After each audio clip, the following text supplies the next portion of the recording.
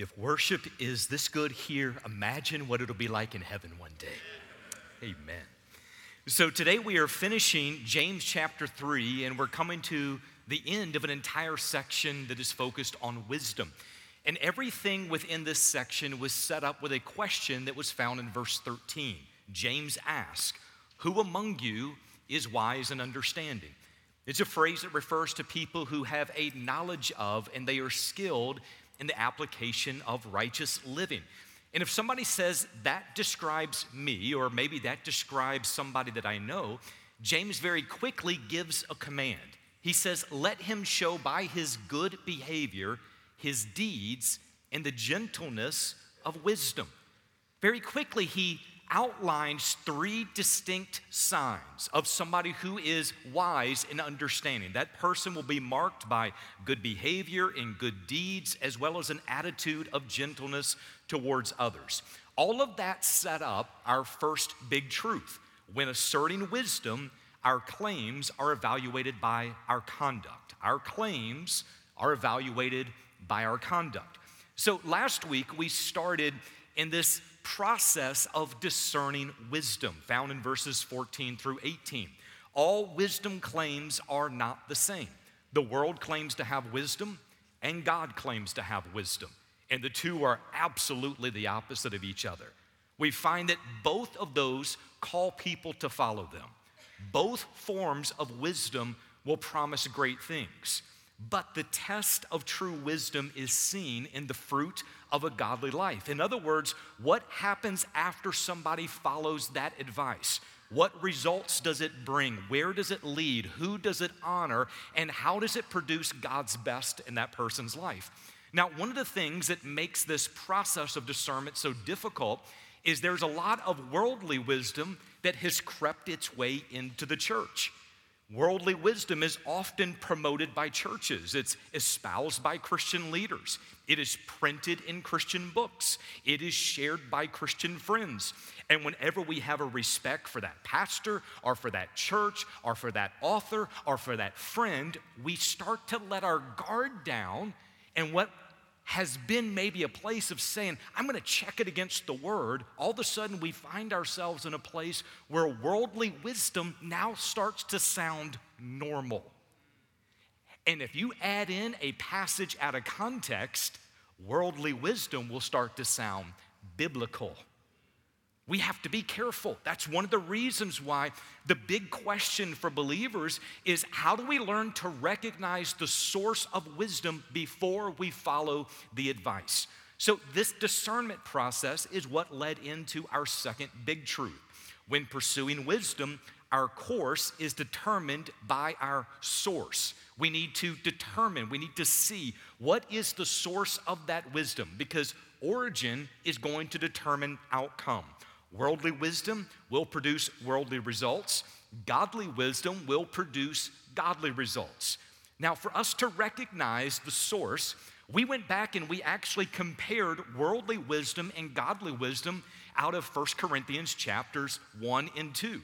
And we found in that section that it gave this beautiful breakdown of how wisdom even comes together. And that was so important.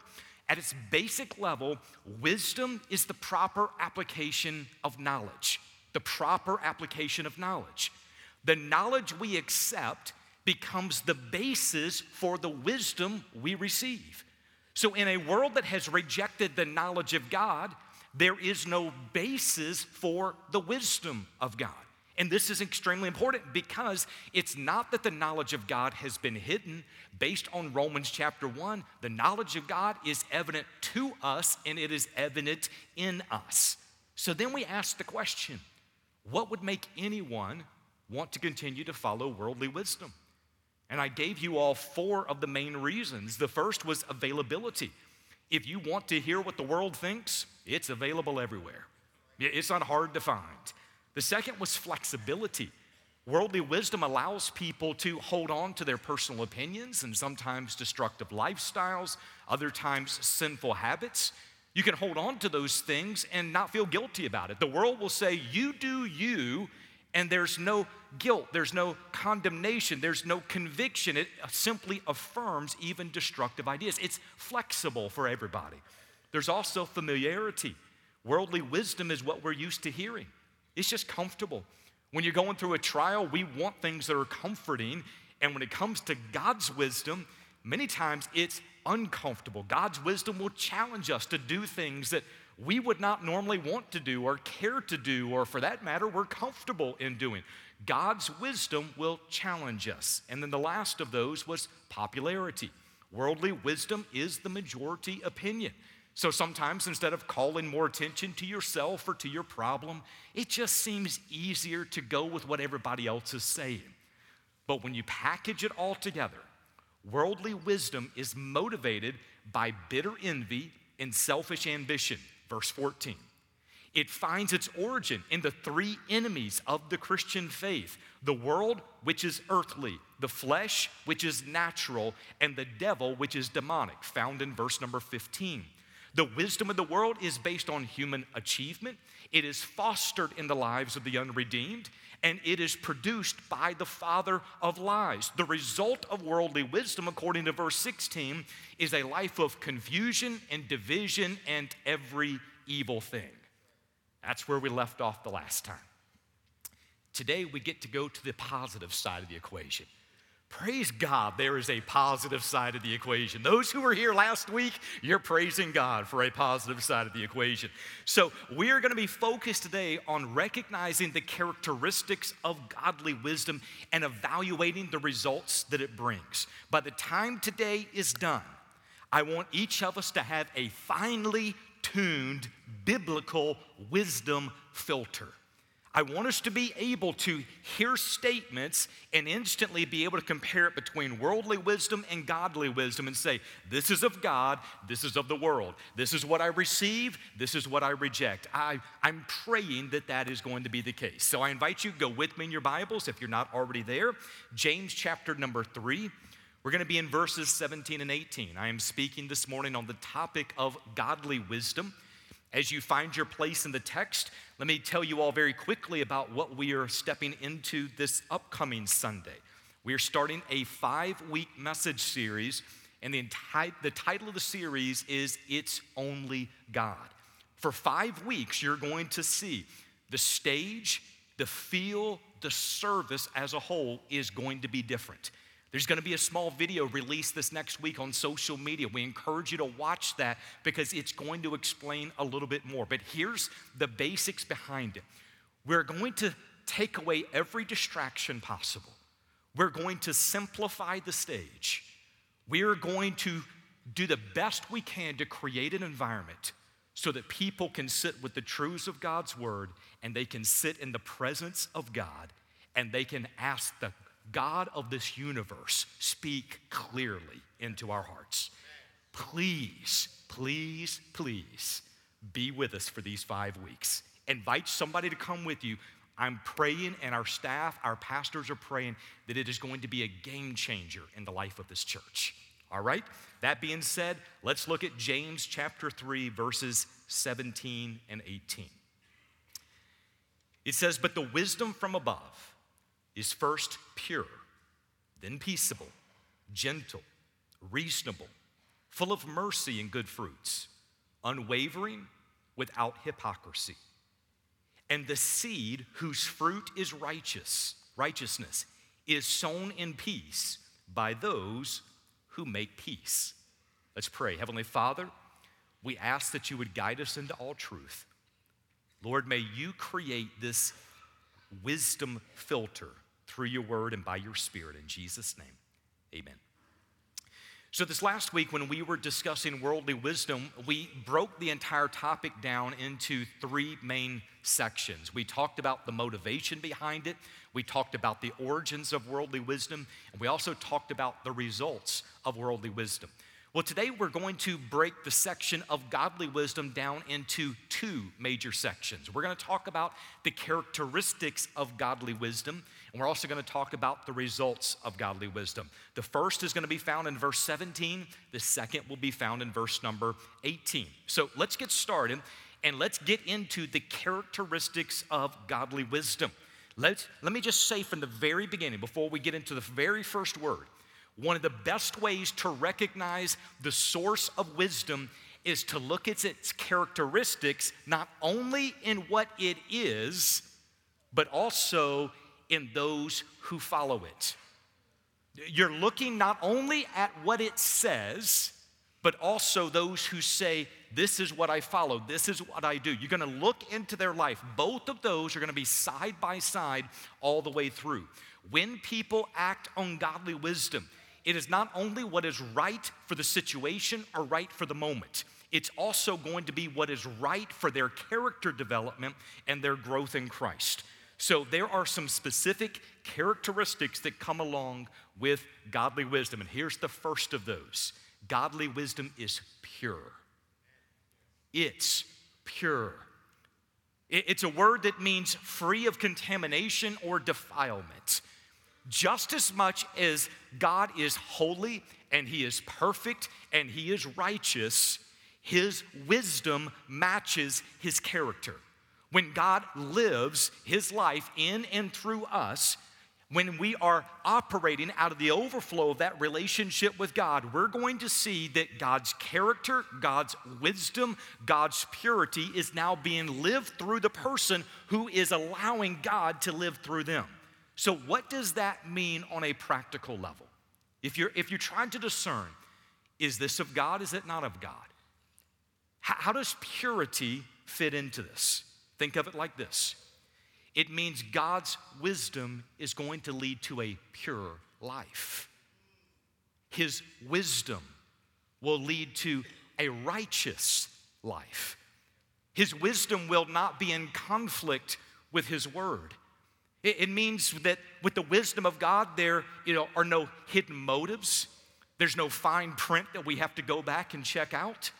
There is no skirting the edges of honesty when it comes to the wisdom of God. This is a type of wisdom that is transparent and it is clean and it is upfront. Purity also points to the spiritual integrity and the moral sincerity of the person who is searching after God. Did you know everyone does not want pure wisdom? Everyone does not want God's wisdom. In fact, we're going to see that you can recognize not only the character of the wisdom itself, but you can recognize the person who is walking in godly wisdom based upon how they live. There is going to be a purity that comes to how they live their life. The second word that we find there is peaceable.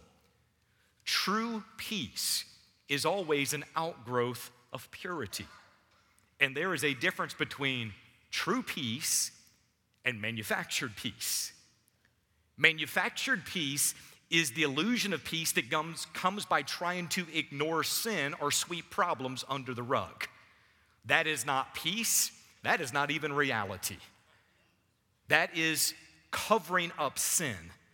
But true peace is a blessing that is bestowed upon us by God when we are in right standing with Him and when we are in agreement with His word. Listen to what Isaiah 57:20 and 21 says. But the wicked are like the troubled sea when it cannot rest, whose waters cast up mire and dirt.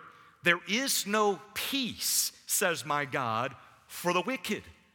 There's no peace for the wicked. Remember, this is not just about the wisdom itself, it's also about the character of those who follow that advice. Scripture says there's no peace for the wicked. So start to immediately think, what am I hearing from people? What am I hearing from the world? What am I hearing from culture that there is no peace? It only creates division, it creates separation, it creates angst, it creates confusion, it creates war, it creates anarchy. Like, where do I see areas around me that it's not leading to peace, it's leading to the opposite side? Did you know that Scripture repeatedly connects peace not only to God, but specifically to Christ? For example, Scripture speaks of the peace found in Christ, Hebrews chapter 12, verse 14. The peace that is Christ, Isaiah chapter 9, verse 6. And the peace that is only available to those who abide in Christ, Philippians chapter 4, verse 7. It's this simple. there is peace with God, and there is peace that comes with godly wisdom. Now compare that with what we already studied in verse 16 about worldly wisdom. Worldly wisdom, according to verse 16, the result is it brings disorder and every evil thing. In other words, you've got one wisdom that is going to bring peace, and you got one that's going to bring disorder. You got one that's going to allow you to be calm. You got another one that's going to bring about confusion. You got one peace that is coming from God that is going to lead to people coming together and loving each other and walking a righteous path. And you've got another type of wisdom over here that is going to put one person against another. It's going to create division, and it does not lead to righteousness. Like, these two paths could not be more opposites. So the moment you begin to hear something, let it go through this wisdom filter. Is it pure? Is it peaceable? Here's the next one. Is it gentle? The wisdom of God is gentle. It means equitable, fitting, moderate, forbearing, courteous, and considerate. This word is also translated meek, found over in Matthew chapter 5 in the Sermon on the Mount. This is a word that Jesus used of himself. He said that he is one who is gentle and humble in heart. It's the same word that is being used. The Apostle Paul instructed Titus to speak evil of no one, to be peaceable, gentle, showing humility to all men. Titus chapter 3, verse 2. He gives a very similar piece of advice to Timothy. He says, a servant of the Lord must not quarrel, but be gentle to all, able to teach, patient. 2 Timothy chapter 2, verse 24. A gentle person is humbly patient. Do you know a gentle person can be wronged? They can be slandered. They can be hurt. They can be abused. They can be completely persecuted. And they will respond with what Matthew Arnold called a sweet reasonableness. If you want a great picture of that, think of Jesus going up to the cross. He is mocked, he is spit upon, he is whipped, he is beaten, he is crucified. And think of that. It is the creator of this universe who is being abused by his creation. And yet there is a gentleness about him. Even when he looks out and he's already warned Peter about the fact, you're going to deny me 3 different times. And Peter's like, no, it's never going to happen. And even in that moment when he catches the eyes of his Lord, there is a gentleness. There's not a condemning. There's a gentleness that is about him. That is a gentleness that only flows out of the Holy Spirit abiding in us. You see in that moment that he did not compromise the truth. He did not dishonor the Father, and he didn't run from what needed to be done in the moment. But there was gentleness in how he responded. The next word is reasonable. I really liked this word before I found out what the word actually meant. And the reason is I'm a logical person, and when something is reasonable, I'm like, that just makes me happy. And then I found out what this word actually means, and it means willing to yield. And I was like, I'm a little bit bullheaded at times. I don't know if I like that word quite as much as I like the idea of just something being reasonable. But this describes how a person who is receiving godly wisdom is willing to yield to the wisdom that comes from God. They're not disputing the wisdom. They're teachable. They're compliant. They're not being stubborn. Now, did you know this phrase is only found in this one place in your entire New Testament? So while it is very, very rare within Scripture itself, the phrase was very common in military terms. It meant to be willing to take instructions. That's godly wisdom. Willing to take instruction. Willing to yield. Willing to say, God, I want your way more than I want my preference. That's wisdom. Those who receive godly wisdom are recognized by a willingness to yield to that wisdom. And by the way, the longer and the more often we yield to the wisdom of God, the more reasonable we become. I don't know if you've noticed it, but when you've talked with someone, spent some time with someone who's been walking with Jesus for a long time, it's not that they don't have deep, deep conviction. It's not that they don't want to stand for truth, but there's a calmness about them. There is just a willingness to listen. There's a willingness to sit.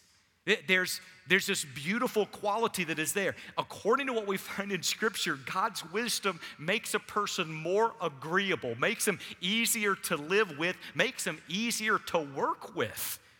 They can listen without being disagreeable. They can respond without being mean-spirited.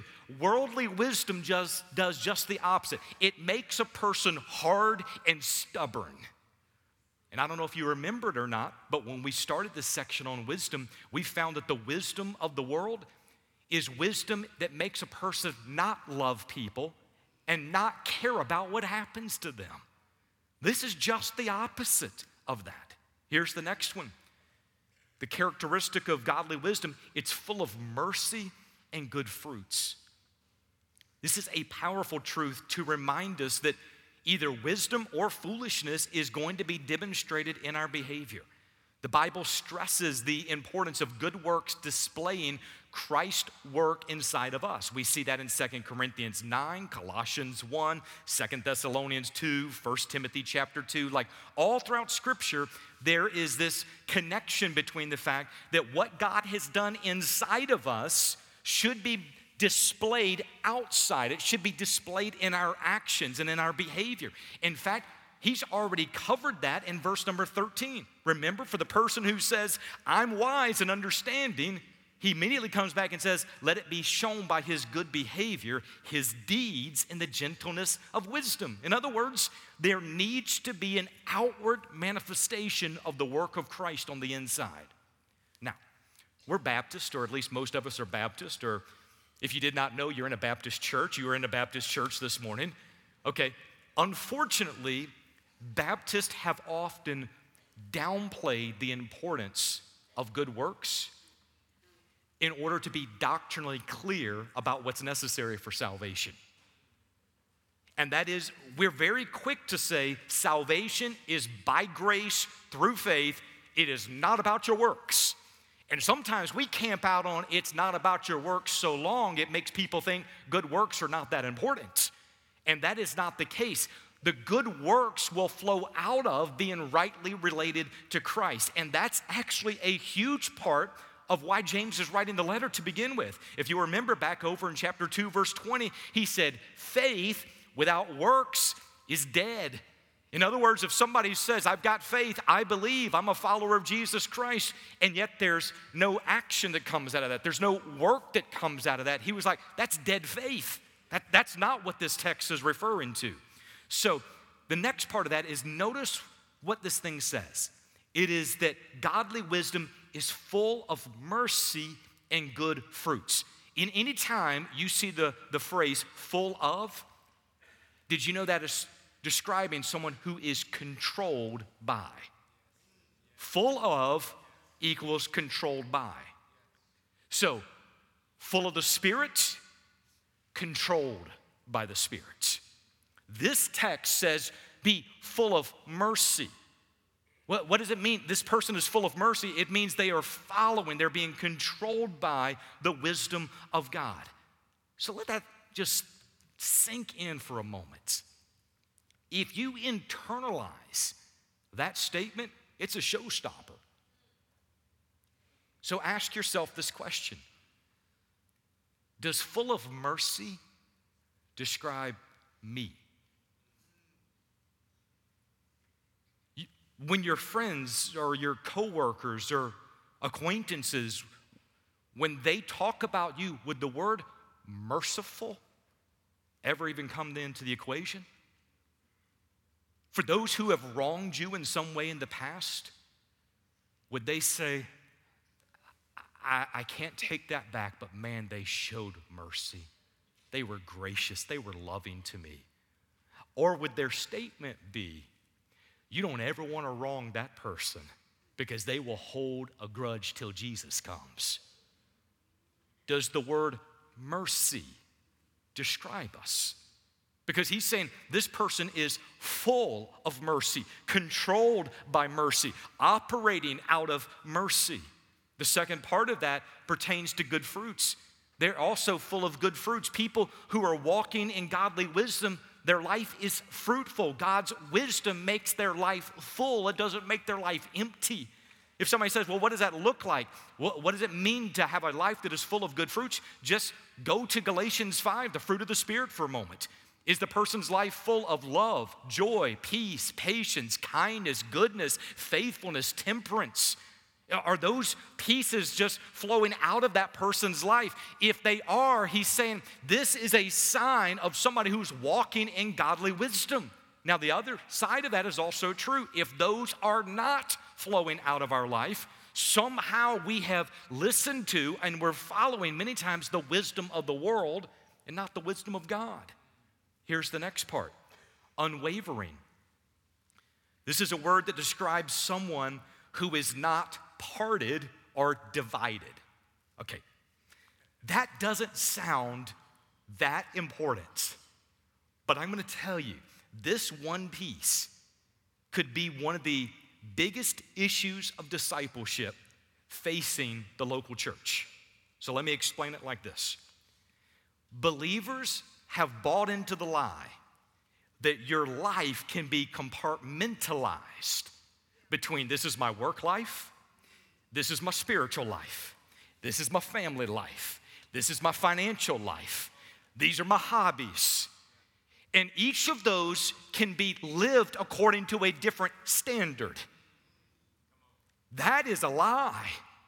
According to Scripture, someone who is following godly wisdom, their life is not compartmentalized. Their life is not divided. Their life is not broken down into parts. Just think about it for just a moment between a person's work life, because that's probably one of the most apparent ones, and their spiritual life. If a person tries to compartmentalize those two things, then sometimes the person who shows up at church on Sunday does not look anything like the person who shows up at work. The one at church, hands up, Lord is good. The one that shows up at work can be cutthroat, can be deceiving, can skirt the edges of what is honest, can cheat bosses and others out of time, can steal, can not do their job on time and do it well. And sometimes it's like, that's just my work life. No, it's not. When you got saved, the Holy Spirit didn't come in and take over one room in your life. He took over your life. And according to Scripture, Scripture tells us when Christ, who is our life, in other words, it's not even our life anymore, it's Christ's life. The Spirit of God took over the whole thing. So if you are walking in godly wisdom, it's no longer my work life and my financial life and my spiritual life and my family life. It is my life in Christ, and it's all His.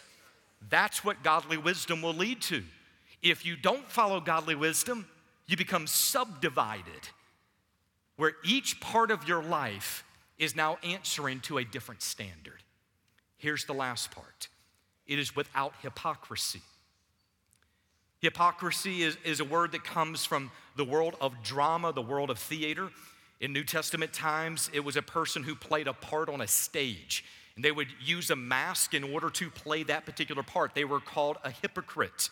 Well, the term gradually became used and associated with those who are also playing a part off stage as well. So today, a hypocrite would be referred to someone who is just not truly representing themselves. So how does this phrase, without hypocrisy, how does that describe godly wisdom? And how does it describe people who walk in godly wisdom? Think of it like this. The wisdom of this world brings a lot of insincerity and pretense. It's all about the appearance of wisdom, the appearance of control, the appearance of being right, the appearance of being successful. But the wisdom of God is not concerned with appearance. The wisdom of God has substance. The wisdom of God in time will be shown to be right and true and what is needed. So the wisdom of God is open, it is honest. What you see is what you get, and what you get is true and it is right. That's how this is without hypocrisy. Here's the final part, verse number 18. This is actually one of the hardest passages in your New Testament to translate. A literal interpretation of this would be, and the fruit of righteousness is sown in peace by those who make peace. Okay, so here's my question. How do you sow fruit? I like to think I'm a farmer, but I'm really not a farmer. I think you need more than like 4 flowers and a couple of tomato plants to qualify as being a farmer. But even though I'm not an official farmer, I know enough about farming to know you sow seed, you don't sow fruit. So this is saying that those who are walking in wisdom, it says that the fruit of righteousness is sown in peace by those who make peace. So what does that mean? Warren Wiersbe gives a great explanation. He said, there is a vast difference between man-made results and God-given fruit.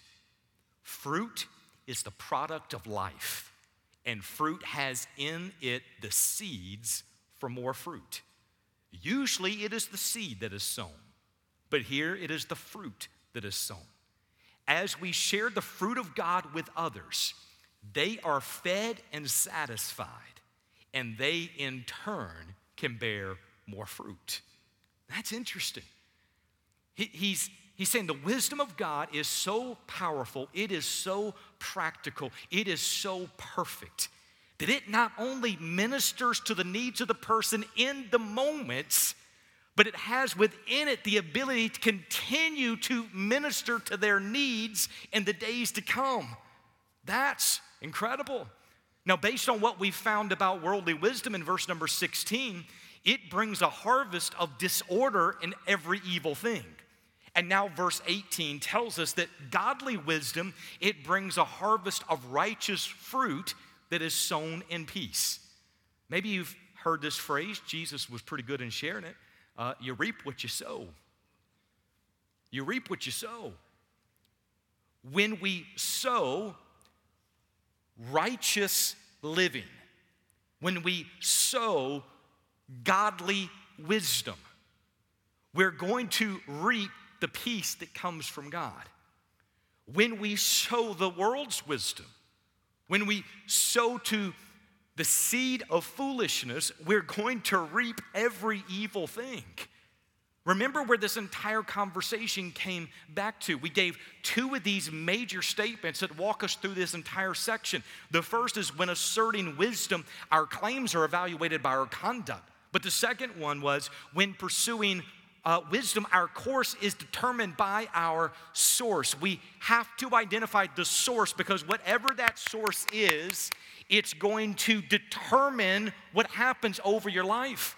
And when we have sown into and believed and operated on the world's wisdom, it's going to bring about worldly results. When we have sown, when we have operated in, when we have adhered to godly wisdom, it's going to produce godly results.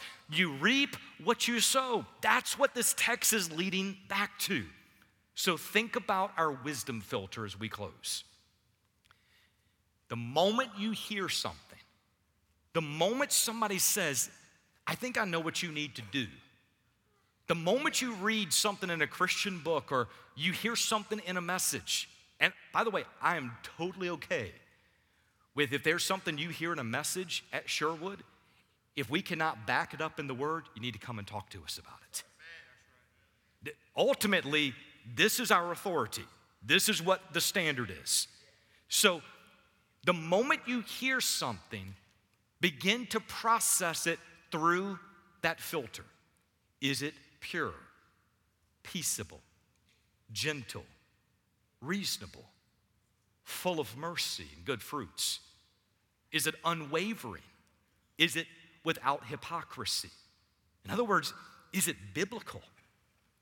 When you hear the advice of someone, whether it's on a talk show, whether or not it is a pastor somewhere, whether or not it's just a good friend, ask the question, what does their life look like? Because when the person has followed that advice, their life will reflect the same characteristics. So when a person comes and they give you advice, and yet you look and you're like, but your life is a mess. When they tell you about how to operate in your marriage, and they're like, their marriage is hurting. When they tell you about how to overcome addiction, and yet there's addiction in their life, they tell you about here's how you find peace, and you're like, you're the last person I've ever recognized who has peace. Like, there should be a connection between how a person lives and the advice they're giving. My childhood pastor used to say it like this: if they have corn in their crib, let them tell you how to grow corn. In other words, if they got fruit in their life, let them tell you how that fruit comes. If not, that alone should be reason, stop, and we're going to wait right there. Wisdom. Every single one of us needs it. Amen. We not only need it personally, we need it in our marriage, we need it for our kids, we need it for our grandkids. And here's the reason this, to me, is so important. It not only impacts you, but when others come to you, and many people within the church are magnets for hurting people. It's like they are the stable one in that circle of relationships. And whenever there's a problem, they go to that stable one. And when they come to you and ask, what do? We need to be able to direct them back to the Word. We need to be able to say, here's the godly way of doing it, and here's the world's way. And you can determine the two by their characteristics. You can determine the two by their results. You can determine the two by those who have followed each of those paths. It's not only about our life, it's also about what we're sharing with others. Every bit of what I'm describing right here flows out of a person who is first rightly related to God through Jesus Christ. Until that relationship is in place, none of the rest of this is going to fully make sense. It has to be the Spirit of God who is indwelling the person to bring the change, to illuminate the mind in order to operate according to what the Word of God is saying. So as we close, let me ask you first, do you know you have a relationship with God through Jesus Christ? Do you know that there is a time in your life that you have repented of your sin by placing faith in Jesus? If that piece is not yet secure, these other pieces are not going to make sense. I'm going to ask you, if you would, to bow with me for just a moment.